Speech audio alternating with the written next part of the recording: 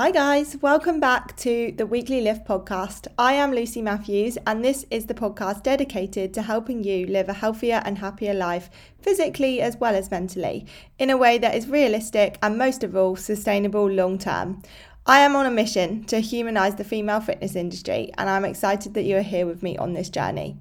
Hey everyone, and welcome back to another episode of your Weekly Lift. I'm actually recording this episode on the 1st of November to be released on the 7th of November, which means by that point in time, I will be a married woman. And that intro that says, "My name is Lucy Matthews," will no longer be accurate. Because I in fact will be Lucy Evans, which is really weird. Does anybody else feel weird about having to change their last name? I know some women, it doesn't bother them at all. Other people obviously go for a double-barreled surname, or some don't even take the surname. I don't know. There's something, I'm kind of in this weird middle ground where of course I want to have the same surname as Louis and I want to feel like we're this family, but at the same time, like, my name is my identity and it has been for the last 29 years. I think it's definitely going to take some getting used to, but I am taking his surname and yeah, it's a weird feeling. Time will tell as to how I feel about it, but I think I'll get used to it. I just think I need some time. I'm also getting nervous about the weather because, I know I chose to get married in November, and I chose to get married in November so that no one had to say to me, "Oh, are you worried about the weather?" or, "Oh, I hope it's sunny for your big day," because I'm just like, well, I haven't got any expectations if I'm choosing to get married in November. But I obviously don't want it to be absolutely torrential rain like it has been this week. Also, we're getting married in like a glass house, it's called. So if it is raining, no one's going to be able to hear our vows because, the rain will be pelting on the roof. So I'm praying to the universe. I'm visualising myself walking down the aisle with sun and cloud behind me, and at the moment Friday is looking good in terms of the weather, but by the time you're listening to this you will have known whether it rained or not, and I'm sure there'll be some wedding pics for you guys to see, so watch this space. Anyway, on to the podcast. Some of you may have seen on Instagram this week that I came to the end of the first 8 weeks of my new group coaching program, Project Lift. And if you don't know what Project Lift is, it is a group coaching option that I now offer in addition to my one-to-one coaching. And it's for women who want to either lose fat, get strong, feel better in themselves, start some healthy habits in a way that is realistic and most of all sustainable long term. And it was a big deal for me to launch a second program. So when I had all of my spaces filled by the end of my launch period, I was so grateful and genuinely so excited to work with so many more amazing women. And here we are 8 weeks later at the end of the first cycle. So I do make it very clear, like at the beginning, that it's not an 8-week challenge. It's not an 8-week quick fix. You're not going to start on day 1 and finish at the end of week 8 with a complete life transformation. But what it will do is it will get you going. And most of my clients who are successful with me probably stay anywhere between 6 months to a year. So it's not a case of everybody signs up at the start and then they leave. But coming to the end of the first cycle does feel like an amazing milestone, an amazing achievement for myself professionally as a coach, but also for the amazing ladies that joined. And it got me thinking, like, of course, at the end of any 8 cycle, I ask my clients to reflect on what went well and what could be better next cycle. And I do the same in my business. So I will look at the last 8 weeks and think, okay, what worked well? What could have been better? And how can I continue to improve Project Lift moving forward? And part of that is looking at how many people got the results that they came for and the feedback that I get at the end of the cycles. And when you look at the people that were successful in the last 8 weeks, they all do have common traits. And these common traits happen to match up with people who are successful in one-to-one coaching, but also just like traits that I see in people that are successful in any kind of fitness journey, whether that be fat loss or building muscle. But first, I do just want to put a bit of a disclaimer out there and say that success is different for everybody. So I often use like the example of tracking calories, so around social events. For example, some people, progress or success is being able to go out and successfully stay within their calories. Other people, it's to be able to successfully go out, not track, but not go overboard. And some people, it's successfully go out and do everything to the T as they would on a normal day. There's no right or wrong definition of success, but there are things that people do during their coaching journey that will make them more successful if they follow these principles. So if you've been listening for a while now, you will know that I'm all about long-term lifestyle changes over quick fix, drastic, unrealistic approaches. I'm not interested in somebody signing up with me who wants to lose a stone in 4 weeks and doesn't really care how they get there. I'm interested in the people that really struggle to get to where they want to get to on their own, but they want to do it in a healthy and sustainable way that is realistic to normal everyday life, which means eating normal foods. It means eating the same dinners as your family. It means not putting yourself through your paces every single day of the week in order to see results. It just means realism. So the first common trait that I see in people who are successful with coaching is that they view it as a lifestyle change and not a quick fix. And when you start to view your journey like that, that is when the real freedom begins. Because what I often find is that people really struggle with hurdles. So something will come up like a holiday, or, it might even be like an unexpected meal out, or a friend pops over and you have a glass of wine that you hadn't tracked into your calories. And people use those opportunities or moments as a chance to spiral and fall into that all or nothing mode. But when you see it as a lifestyle, you actually start to accept that life is never perfect. So therefore, your fat loss journey is never going to be perfect. There are always going to be ups and downs along the way. There's going to be days that go to plan completely, and then there's going to be days where you have the best intentions, but something goes wrong and you don't manage to tick all of your boxes. And the difference between people who get results versus the ones that don't are the people that don't catastrophize those situations and see them as triggers to going into that all or nothing mode. Instead, they actually see it as just a blip and they go again tomorrow. As I said, guys, life is never perfect. Like, you wouldn't expect your child to go to school and never mess up and therefore give up school forever. When you were learning to ride a bike as a kid, you didn't ride the bike and then when you fall off, never ride again. I mean, you might have, but I think most people didn't. And it's the same when you're working towards a goal.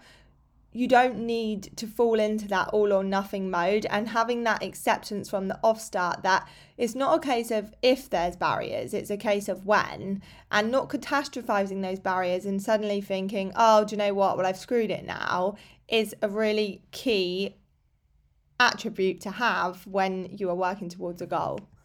The second common trait that I see is how open and honest people are. So those that were successful in Project Lift and in their coaching are completely honest with me, or they're completely honest with the group as to where they are actually at in their journey. So that might be how they're feeling. That might be what's gone on in their week. It might be what they've missed versus what they haven't done or what they have done. But they're not afraid to be vulnerable and open up about hurdles or struggles that they're having. Now, a lot of people see struggles or admitting to fault that as a weakness, and actually is a really, really strong thing to do, because when you actually reach out for help and you're honest about where you're at, that means other people can help you. Whereas if you sit and you hide away and you pretend that everything's fine and that you haven't possibly had any struggles this week, then you're never going to get anywhere and you're never going to change, because nobody can read your mind, and nobody, especially as a coach, like I cannot read a client's mind, and I only go off what they tell me. So if they tell me everything is fine and they're happy and that they're not really struggling, therefore they haven't got any questions, that is what I will continue to believe. But if you're lying, and I guarantee you people lie to their coaches, because coaches are not stupid and they know when people are lying. They might not completely call you out on it all the time, but they know when you're lying.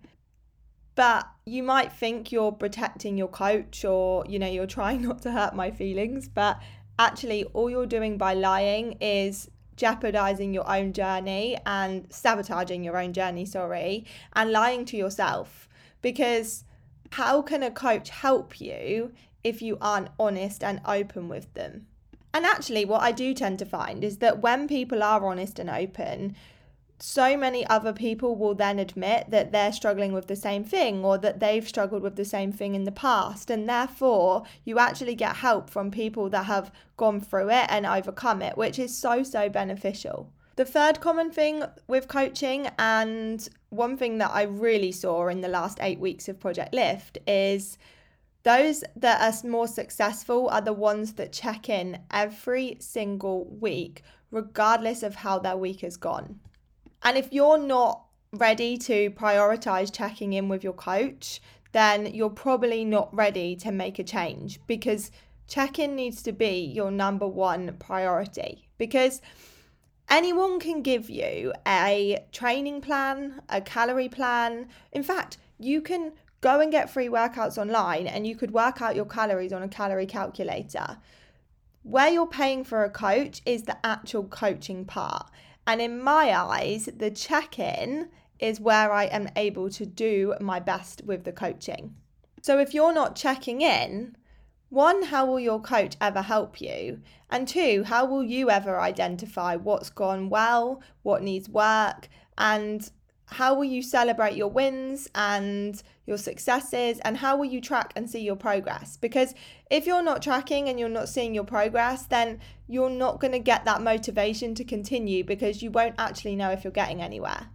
In my eyes, a check-in is the most important part of coaching, and like the check-ins that you don't want to do are normally the check-ins that you absolutely need to do, because that is when your coach can actually help you start to change your habits, change your beliefs, and change your behaviors when it comes to reaching your goals. A coach never expects you to be perfect, or the right coach should never expect you to be perfect. Like, if my clients were perfect, why would they sign up to coaching in the first place? Because they wouldn't need me. So don't expect that if you haven't had the perfect week, or don't think that if you haven't had the perfect week that your coach is sat there expecting you to check in with a perfect check-in, because it actually couldn't be further from the truth.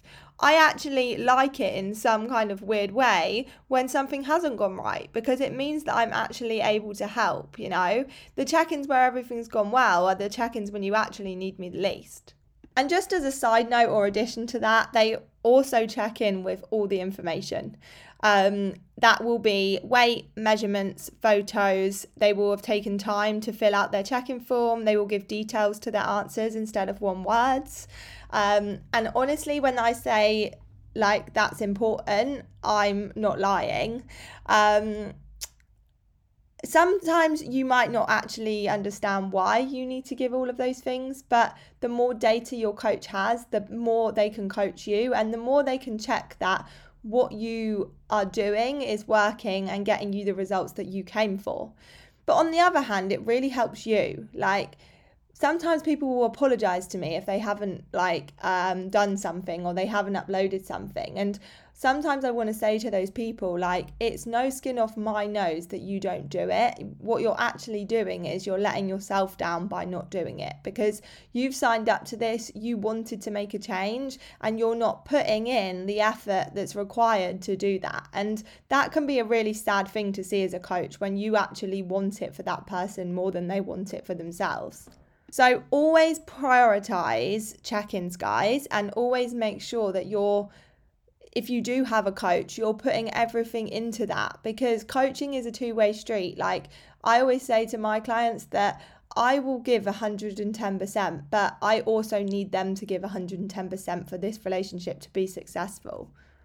The fourth thing that I often see people miss out on is not using the tools that are available to them. So I actually pride myself on how much I give my clients, and this is whether you're on one-to-one or whether you are on Project Lift. But I do weekly live workshops with them. I've had guest speakers on. We have the podcast. We have the booklets, like calorie counting guides. We have a big welcome pack. The list is endless. I have a whole members portal that has so many educational workshops on there for any situation that you may find yourself struggling in. And the people that are the most successful, they use 80 to 90% of the tools that are available to them. So in this case, like in Project Lift, people will attend the lives, or they'll catch up on the lives. They'll write on the Facebook community and ask for advice from other people. They'll check in every week and keep themselves accountable and input their stats, their photos, so that they can celebrate their wins. The tools are there because they work, and there's science behind why they work. For example, I put out trackers because there is something in the brain that releases some kind of feel-good hormone when you tick off something on a daily basis, and you can see your progression or your streak with those things. Like, there's a reason why we get 10,000 steps a day and then people don't want to break their streak, because it does something good to our brain. So they're not there for fun, or they're not there to look pretty. They're there because they work, and the people that get the most success will make sure that they get the most out of the tools and what they're paying for. And then the last thing, and in my eyes, this is one of the most important things, they approach their journey with a growth mindset instead of a fixed mindset. Now, you might be thinking, I have no idea what you're talking about. What is the difference between a growth mindset and a fixed mindset? So I actually did a bit of background research to give you guys the proper definitions. So those with a fixed mindset will see challenging situations as catastrophic, because the implication that if they don't already have the skills or the intelligence to complete a task, there's no chance of improvement. When someone has a growth mindset, they believe that you can gain the knowledge and skills necessary to succeed, which makes every challenge a learning opportunity. Given the numerous challenges people face, a growth mindset can be a powerful tool as you work towards success. So, when you hear that, I want you to ask yourself, do you have a growth mindset, or do you have a fixed mindset towards your fat loss journey? So an example of this that they actually give in the article is somebody who is a financial advisor, and they need to create like a basic financial business budget and prepare all the statements. Somebody with a fixed mindset will think, I've never been good with maths, let alone financial statements, therefore I'm not cut out for this job. Someone with a growth mindset will approach the situation with, I might not have a background in finance, but I can learn and practice those skills until I feel capable. And honestly, the ones that I see, people I see have the most success with their coaching journey, they don't approach their check-in with a fixed mindset. So an example of this could be when it comes to tracking social events. So People might say, oh, I really struggle to stay on track with my nutrition when I go out. Therefore, it's easier just to not track calories because it's too hard and I normally mess up, so I'm just not going to do it. Somebody with a growth mindset would approach that situation with, it might be tricky to stay on track when I'm out and I haven't succeeded before, but it doesn't mean I'm never going to. And if I keep practicing and I ask for the help from my coach and I plan the menu in advance, then I will get there and I will come out the other side. It's the same when it comes to things like steps or workouts and people that claim that they're too busy to be able to work out, but they spend half an hour scrolling on social media every morning. The people might check in and say something like, oh, I was far too busy to work out this week, therefore I didn't do any of them. And that would be a fixed mindset. So someone with a growth mindset would approach that situation with, it was a really busy week, but I looked at how I could adapt to the week and I managed to get 3 out of my 4 sessions done. And next week, I'm going to make sure that I prioritize my time better so that I can fit them in. It may have been a busy week this week, but that's only temporary. And trust me, guys, when I say that the way you approach the situation will be your outcome. If you are constantly telling yourself the same story, then that will manifest into what you believe or what you tell yourself. So if you're listening to this and you're a client, or maybe you're a client for another coach, or maybe you're just on your own fitness journey and there's something there that resonated with you that you were like, do you know what, I don't do that and I could be doing that, then I dare you to try it this week and see the results that you get because of that slight tweak in either your attitude or something that you do that you wouldn't normally do. You can't say it didn't work for you if you don't implement these things or you don't try everything you can to see results. So I hope that's given you some food for thought today. If you are interested in my next intake of Project Lift and you are ready to prioritize fat loss, then I'm going to put the link to the waiting list in the show notes. You can pop your name down, register your interest, and I will be in touch in December when I release places ready for January. And as always, guys, if you have found this helpful or enjoyable and you have taken something away from this podcast, please give back by sharing it on your Instagram. And don't forget to tag me so that I can thank you. My Instagram handle is Lift by Lucy Victoria. Or you can share it with a friend, somebody that you think needs to hear this or may find this helpful, then please share away. I hope you all have a lovely day wherever you are in the world or wherever or what time you're listening to this, and I will speak to you all soon. See you next week.